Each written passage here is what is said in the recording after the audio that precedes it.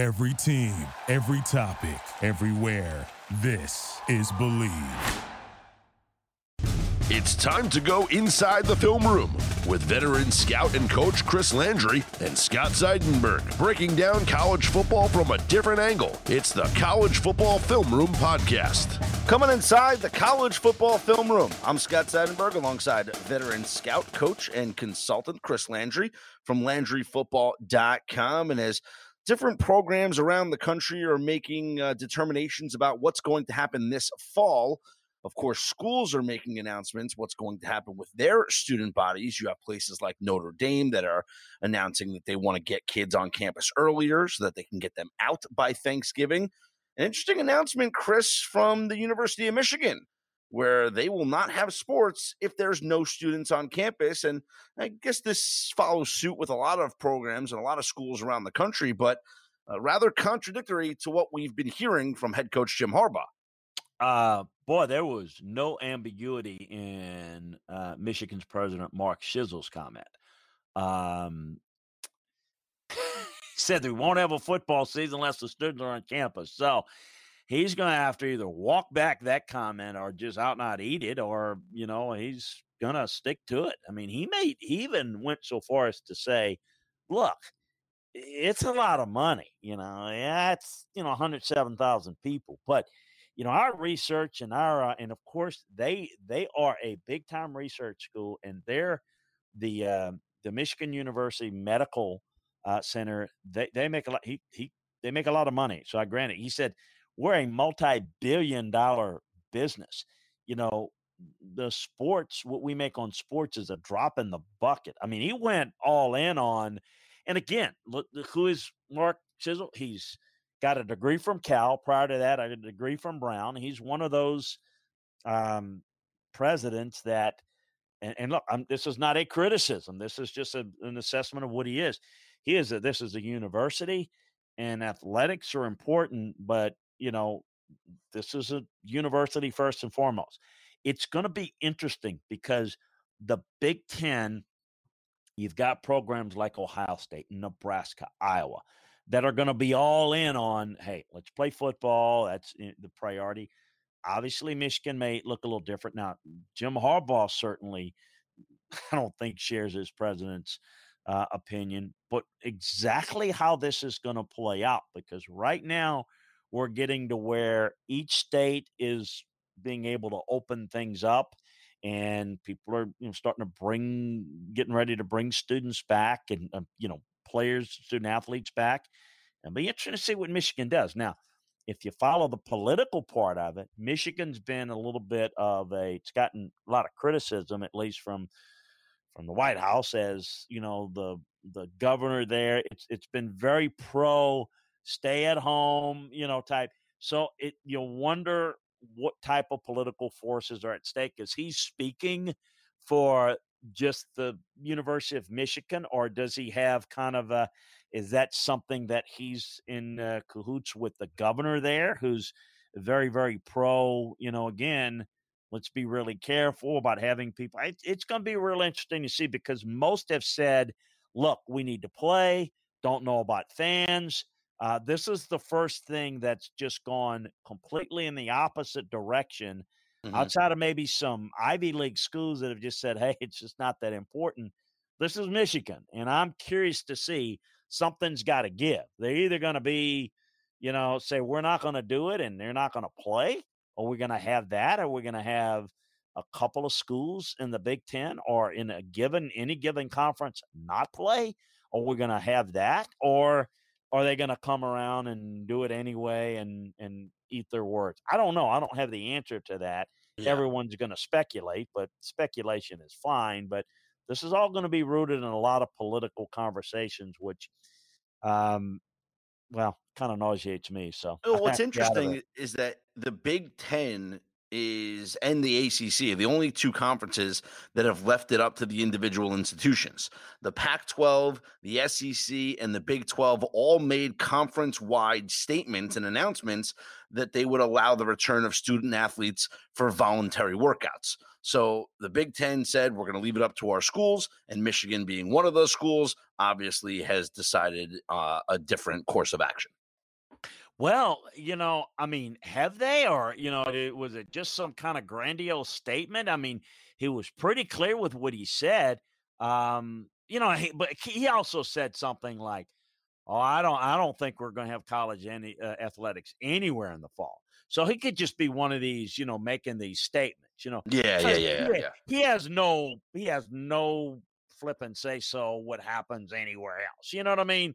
He's just, in his ivory tower and has his view, and he may be one of these guys, and I've been around them, that are totally detached from the football concept, and maybe there'll be political pressure that will cause him to change his mind. So I don't look at it as a definitive, absolutely count Michigan out. It very well may be that's what they do, but I don't think they've come to that decision. I think they're a little bit posturing at this point, but I do think it's interesting in how they deal with it as a conference. And you mentioned like the ACC. Well, I can tell you, as this podcast drops on Wednesday, the 27th, Louisville, I think, is going to be the first. Maybe there's someone else. They're beginning to phase in their athletes coming in. They're going Mm. to have like 30 coming in today on Wednesday, and then they're going to have, so they're not for workouts, but like I think assessments, Yeah. I guess like teaching, testing, and I think I'm guessing to do 30 more and then 30, so that it's a little bit more manageable group, I guess, for the health officials to do it and all that. So, yeah, I think what a lot of the conferences have said is, look, you're good to go as long as you meet your state requirements. We have no jurisdiction there. And so, hey, look, go and do what you got to do, get ready. Um, but it's interesting how Louisville is actually, Kentucky's one of those states that they've been, maybe, some people have been critical of them. They've been too resistant to go out and get back. So, who knows how there's going to be a lot of politics, and I'm talking about state-run governmental politics that are going to factor into all of this. But there's also going to be the politics revolving around the conference, because it's going to start to affect the integrity of a season.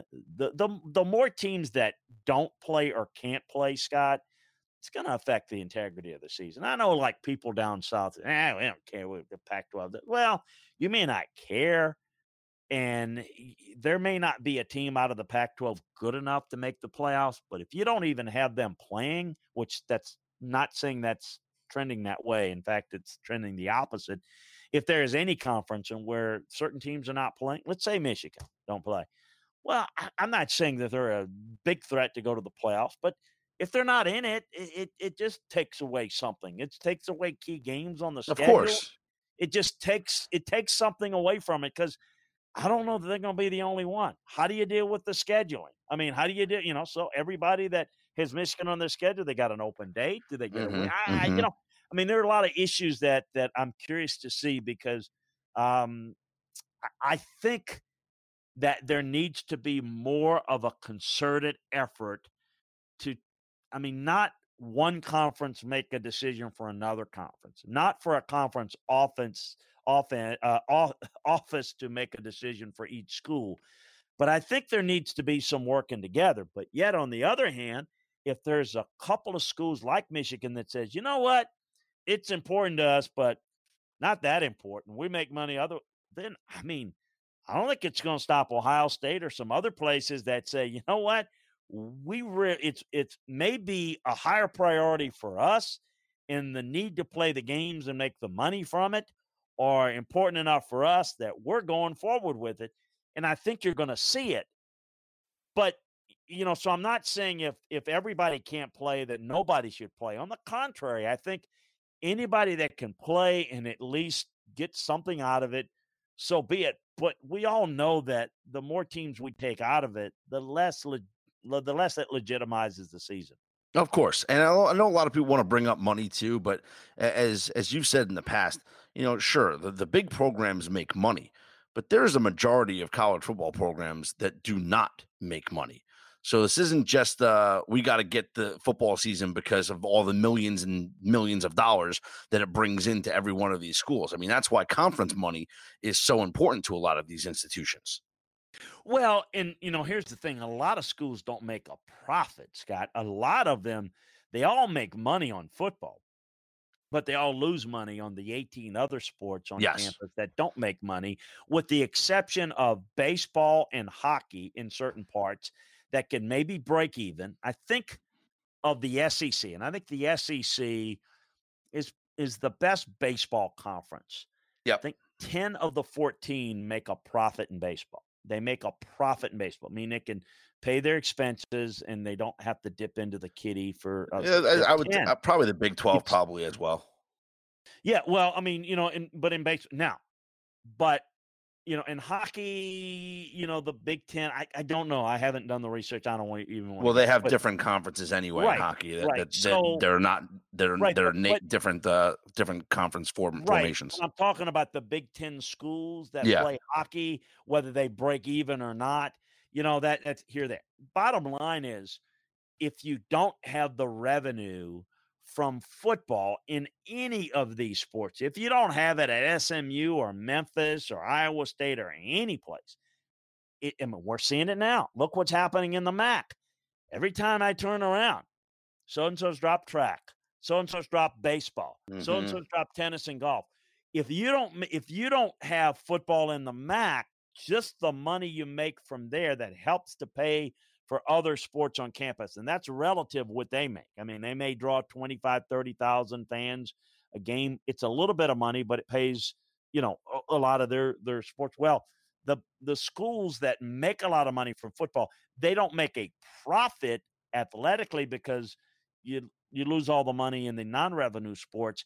But now you take away the basketball tournament, so you don't have that check to fall on. Then you don't have a college football season if you choose not to play it. Not many schools, maybe Michigan can as a university, but a lot of schools, a lot of schools will be in trouble.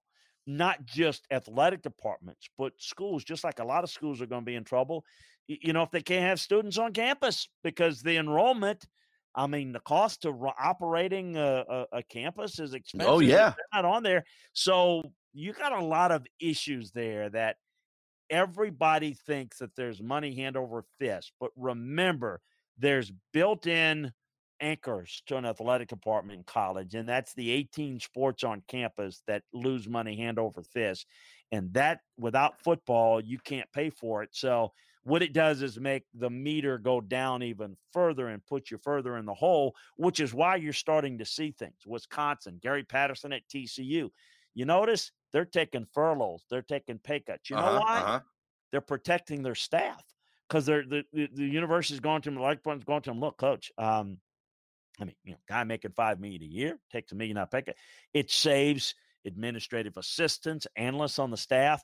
Well, you can't go to somebody making $80,000 a year and say we're going to cut your pay in half, but you can go to a head coach and say, hey, you can chop $1 million here, $2 million there. They're willing to do it because it's either do that or we're going to have to cut your staff. And when you see these coaches say, they take a cut, and there are a bunch of them, probably been about 20, 25. They're protecting members of their staff. Now, some of the big rich schools, they don't even need to go that far. But some of them, even the schools that we talk about playing major bowl games every year, some of them are even, TCU's big-time program, Wisconsin's big-time program. Their head coaches are taking pay cuts, big haircuts right now to help their staff stay alive, their football staff stay alive. It's smart of them to do. We'll get back to the podcast in just a second, but our advertising partner, BetOnline.ag, premiered their special, The Final Dance, with roundtable interviews from ex-Chicago Bulls Horace Grant, Bill Cartwright, Craig Hodges, and Ron Harper as they discuss ESPN's The Last Dance Jordan doc. Here's a clip from the series. MJ knew who he can talk to and knew who he had to push. He was one of those guys who made you work harder because you see how he worked. So it made you work harder. And there was some guys who he would They gone. But I didn't think it was in a way that it was harmful or bullying. Some interesting stuff right there. There's still plenty of fun to be had going to betonline.ag. Just use the promo code MyPod100 to receive your welcome bonus on your first deposit. Again, that's betonline.ag and use the promo code MyPod100. BetOnline, your online wagering experts. Last week, Chris, we talked about some unsung quarterbacks returning for the 2020 season, and this week I wanted to focus on the unsung running backs. Now, we can get the top guys out of the way because those are the ones that everyone's going to talk about. Chuba Hubbard, probably the top 2 running back in the country, along with Najee Harris of Alabama. Would those be your top 2 guys? Travis Etienne of Clemson is probably at the very top. Along with Chuda and Najee Harris. I would say Travis maybe even tops those guys, but I think those all 3 are outstanding and would certainly lead the list. Okay, so let's now talk about the ones that really don't get a lot of attention. I want to throw a name at you and get your thoughts. On Tuesdays in the fall, I like to watch a little Maction, Chris. Mm-hmm. And one of the guys that stands out when I watch Maction is Jarrett Patterson of Buffalo. Mm-hmm. I think that he's a guy that could actually be a very solid NFL prospect. But he's someone I'm looking forward to watching during the week with some Buffalo Maction this year. Well, it was a good eye by you. He's a really good back, and this is a really well-conceived rushing attack that Buffalo has. They've got a good offensive line. They've had a good offensive line for a few years in that league, and they're leaning heavy on their running game. I mean, they run the football, upwards of 50 times a game, 40, 50 times a game, and Patterson's the anchor. I mean, he's a guy that had 1,800 yards and 300-plus carries and scored 19, 20 times and almost 6 yards a clip. I mean, he had some big-time games. I know breaking down the tape against Bowling Green, my goodness, he just tore them up. He tore a lot of people up. He's a good contact balance runner. I think he does have next-level ability.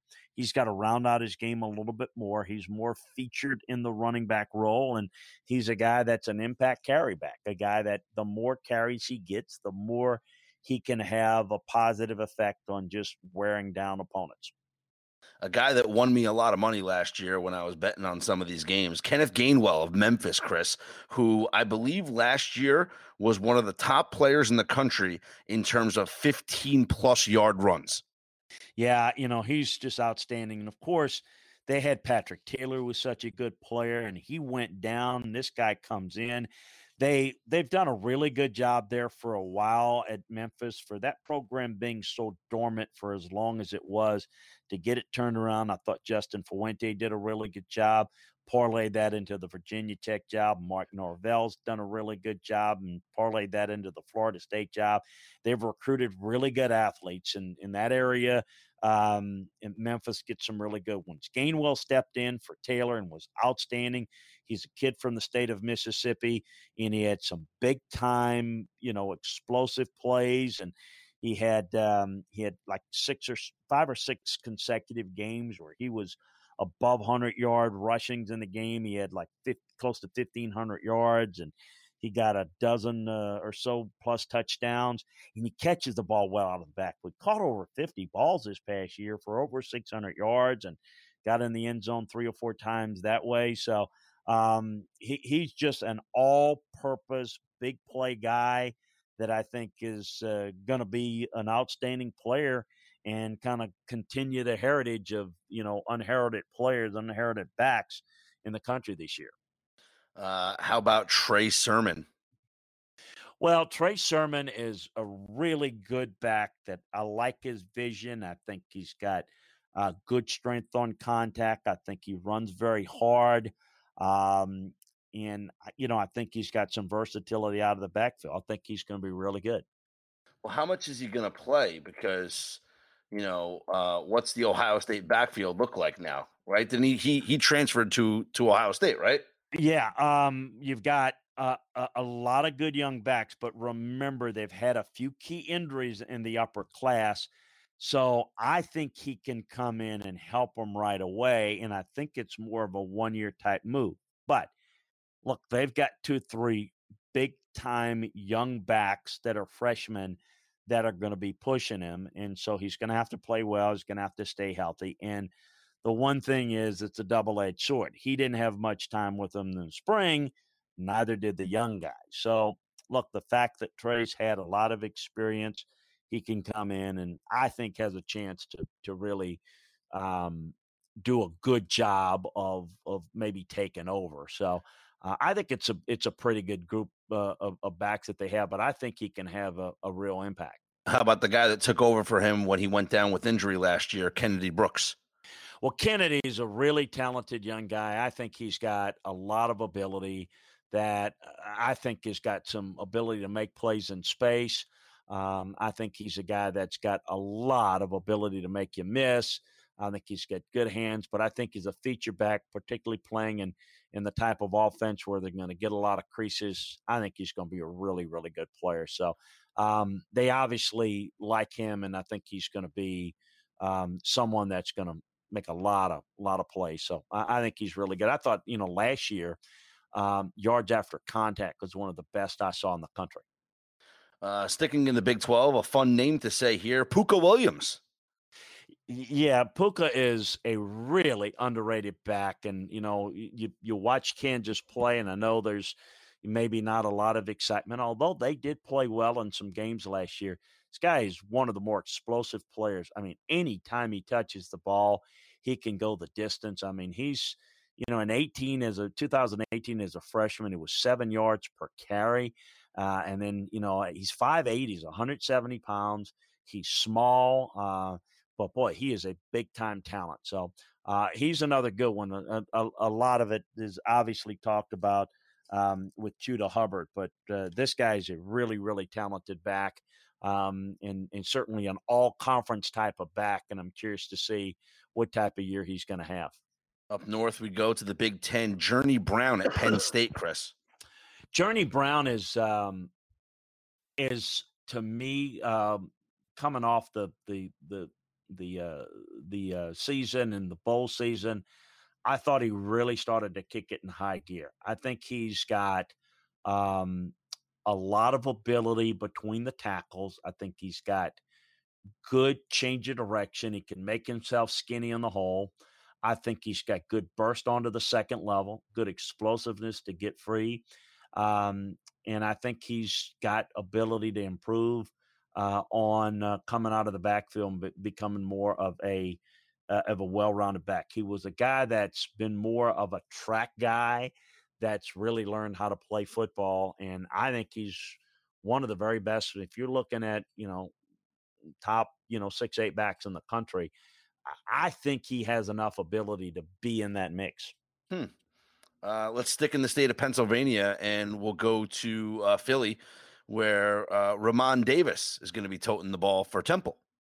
Ramon is a tough physical back, kind of fits the mold of the guy that they've had there. Good inside runner, but can get to the corner pretty effectively. Good downhill physical type of guy, though, that get good contact get good yards after contact is what I'm trying to say. Who else are we leaving out here? Some unsung running backs that don't get enough love here heading into 2020. Well, I tell you, a guy that I think is going to have a productive year, that I think people need to remember and keep an eye out for. We can throw out the key guys that and we talk about, but I do think Rakeem Lloyd of Arkansas is someone that, he's a kid that he comes from that, what's it called, Last Chance U. I never watched the show. Yeah, the junior college JUCO, kid. Yep. Yeah, junior college kid. He is really talented, and it's going to be a run-focused offense. Keep an eye on Raheem Boyd. I think Javian Hawkins of Louisville is a very underrated back. I think is one of the more explosive guys. They've got an explosive receiver, explosive quarterback, and an explosive running back at Louisville, so keep an eye out for him. Max Borgi out of Washington State is very underrated, very versatile playmaker, one of the best backs in the country, not just out on the West Coast. I do think Kylan Hill of Mississippi State is really good. Now, running out of this passing offense, I'm curious to see what Mike Leach will do with the light box that they're going to have. I would hope that they run him very effectively because he's going to be a really good player and could be a really good runner. I think Breece Hall of Iowa State, a true freshman that was just outstanding that I love a lot. Who else? C.J. Verdell of Oregon is very underrated, kind of in the mold of those Oregon backs that are outstanding. Who's Georgia? Something with a Z. What's it? The kid? Zamir White. Yes, Zamir White. Yes, it's a great. Let me give you two guys: Zamir White of Georgia and Jerrion Ealy of Ole Miss. Jerrion Ealy was the highly recruited guy. He looks like J.K. Dobbins. Jerrion Ealy was a great baseball player, and he went to Ole Miss, and he's kind of focused. You put him, Lane Kiffin is going to be focused a lot. This is an J.K. Dobbins lookalike type of guy. Zamir White of Georgia is really good. He takes over the primary role. He's ready for a breakout year. Speaking of the MAC, go ahead. I got another name for you. Amari Jones from Tulane. Amari Jones is a very versatile back that I think deserves a lot of mention. Very productive, and in that offense, he's going to get to the corner very effectively. I'm trying to think. Charles Williams of UNLV is a very underrated back. Isaiah Spiller of A&M can be really good. Marshawn Lloyd of South Carolina has a chance to be pretty good. Trying to see who else. Bryant Kobach, speaking of MAC, Toledo, another guy. If Patterson's not the best back in the MAC, Kobach is. He's really, really good. There's a kid out of Wyoming, Valladay, Xavier Valladay, really good one. Texas has got Bijan Robinson. Keontae Ingram at Texas. Keontae Ingram, but I think Bijan Robinson is even better. Eric Gray of Tennessee is really good. Colby Lewis of Central Michigan's a pretty good back. So those are some other guys that I think are going to be really, guys to keep an eye on. And there are plenty more. So folks, don't get upset if you mention all of them, but those are just some of them kind of come to my mind, and I'll get off this podcast and think, can't believe I didn't. Yeah. There is a lot, but you know what? I like picking out these guys, Chris, because as we watch games on Saturday, and obviously the big guys are going to be featured on all the Sports Center highlights and the Heisman odds, but there's guys, several players that we've mentioned here on this podcast, and several that we haven't, that are big time players. They're NFL caliber. They're guys that are, light up the highlight reel on a Saturday. They're guys that lead their team to victory on Saturdays, and definitely worth shouting out and worth watching each and every week. Absolutely. So we want to highlight them. And what next week? What do you talk a little? Let's go to the divas. Let's go to the wide receivers, right? Okay, great. We'll do that. I'm sure none of them will get mad if we leave them off the list. Yeah, they're really calm. Yeah, don't get excited or anything. Yeah. So what can fans find on LandryFootball.com this week? So busy. It was a big recruiting weekend over Memorial Day weekend. Big news. Got Wisconsin got a 4-star tight end that we talked a lot about. Michigan got another 4-star linebacker. Ohio State, hey, news there, another 4-star there. They do that on a regular basis. But everybody, Georgia Tech getting a couple of good quality players over the past week. We cover everybody on the recruiting scene, the transfer news, and then we spend a lot of time focusing on some of what we just talked about. But because there's so many, we talk about maybe some players that haven't done it yet. But maybe a tight end out of Minnesota that I've uncovered that 6'7", 270. Yeah, he said 6'7", 270. That is a backup tight end at University of Minnesota that I think can be a real player. Just things like that we uncover for you daily in our notebook, as well as what's going on, and getting everybody, posted on kind of when everybody's coming back. It used to be, hey, a little bit more film room work on spring practice. Don't have that this year, but I thought it would, man, there's not going to be much information. I can't keep it. It's hard to keep up so much information. But in addition to that, our recruiting boards, our early NFL draft boards, our roster breakdown. So in college football, the NFL. So we got all that for you at LandryFootball.com. So take advantage of it. It's a great opportunity to get involved with us. We think you'll absolutely love it. All right. And we'll be sure to follow Chris on Twitter at Landry Football. You can follow me at Scott's On Air and subscribe, rate, and review the College Football Film Room wherever you get your podcasts from. We'll do it all again next week with our unsung wide receivers. Chris, stay safe, and everybody else out there, stay safe as well. Talk to you next week. Hey, look forward to it.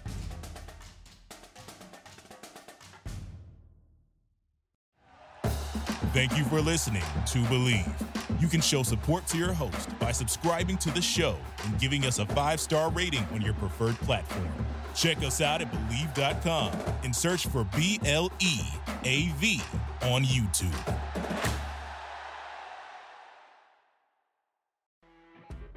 You know when you're listening to a true crime story that has an unbelievable plot twist that makes you stop in your tracks? That's what our podcast, People Are the Worst, brings you with each episode. I'm Rachel. And I'm Rebecca. We're identical twins who love true crime cases that make you say, didn't see that coming, and we hate the people responsible for them. Listen to People Are the Worst now on Apple, Spotify, or wherever you get your podcasts.